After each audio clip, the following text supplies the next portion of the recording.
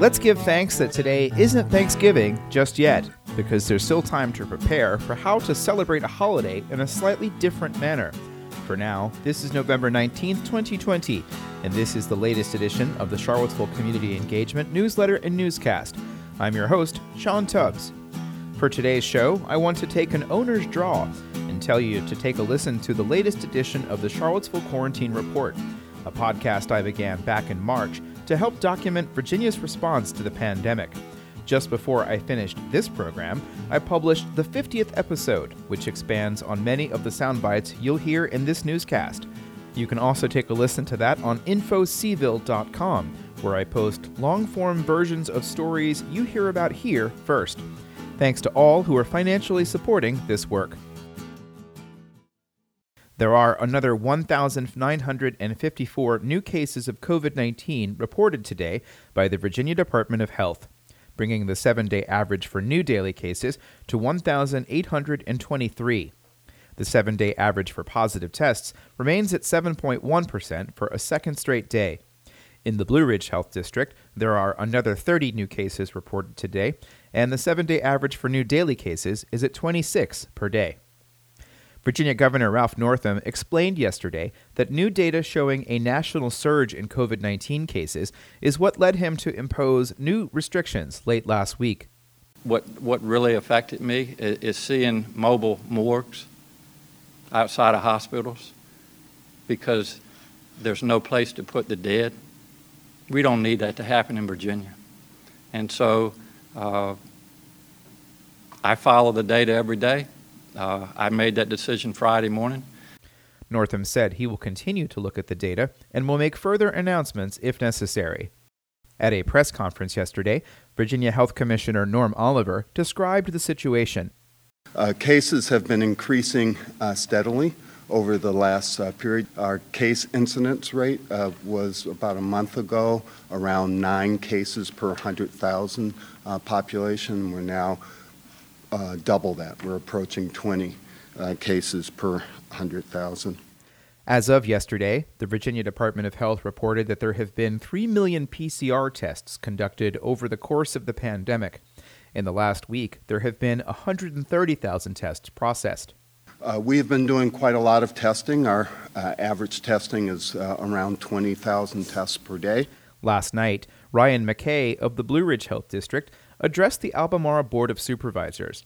He said that Virginia continues to do better than most states in handling the pandemic. While we're seeing an increase, it's not quite as sharp as some of our surrounding states, and certainly not to the extent that we're seeing in the upper Midwest. McKay showed the Board of Supervisors data that showed how tougher restrictions in some parts of Virginia helped bring down caseloads at different points of the pandemic. Right now, the numbers continue to mount. We have been increasing in our cases per 100,000 per day for the last 27 days. Again, all of this contributes to decision-making that's happening that informs making those amendments to the Executive Orders 63 and 67 that implements the stronger mitigation strategies. That refers to the limitation of social gatherings to 25 people or less, the lowering of the age for mask requirements to 5, and ending alcohol sales in restaurants at 10 p.m. While the virus can certainly spread at restaurants before 10, we know that the later the event gets, the more likely people are to drink and forget about social distancing. It's been 8 months since Congress passed the last federal relief package for states across America. Northam wants them to take action again soon. We are encouraging Congress to pass another stimulus package. I've been in touch with members of our congressional delegation just this week about this. Now that the election is behind us, Congress needs to come together to get this done, and they need to get it done now. Today's positive percentage in the Blue Ridge Health District is 1.8%. McKay said this metric is not necessarily a good indicator of community spread. What we found is that percent positive, while isn't an indicator of what may be happening in the community, has really been not a great reflection of what could be happening locally.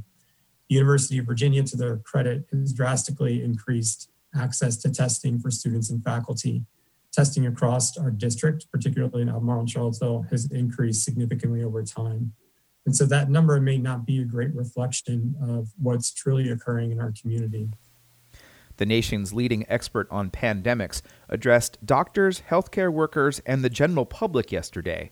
We are in the process, as I'll get to in a moment, of another resurgence as we enter into the much colder months of the late fall and early winter, and people go indoors much more than outdoors in their gatherings with friends and with families.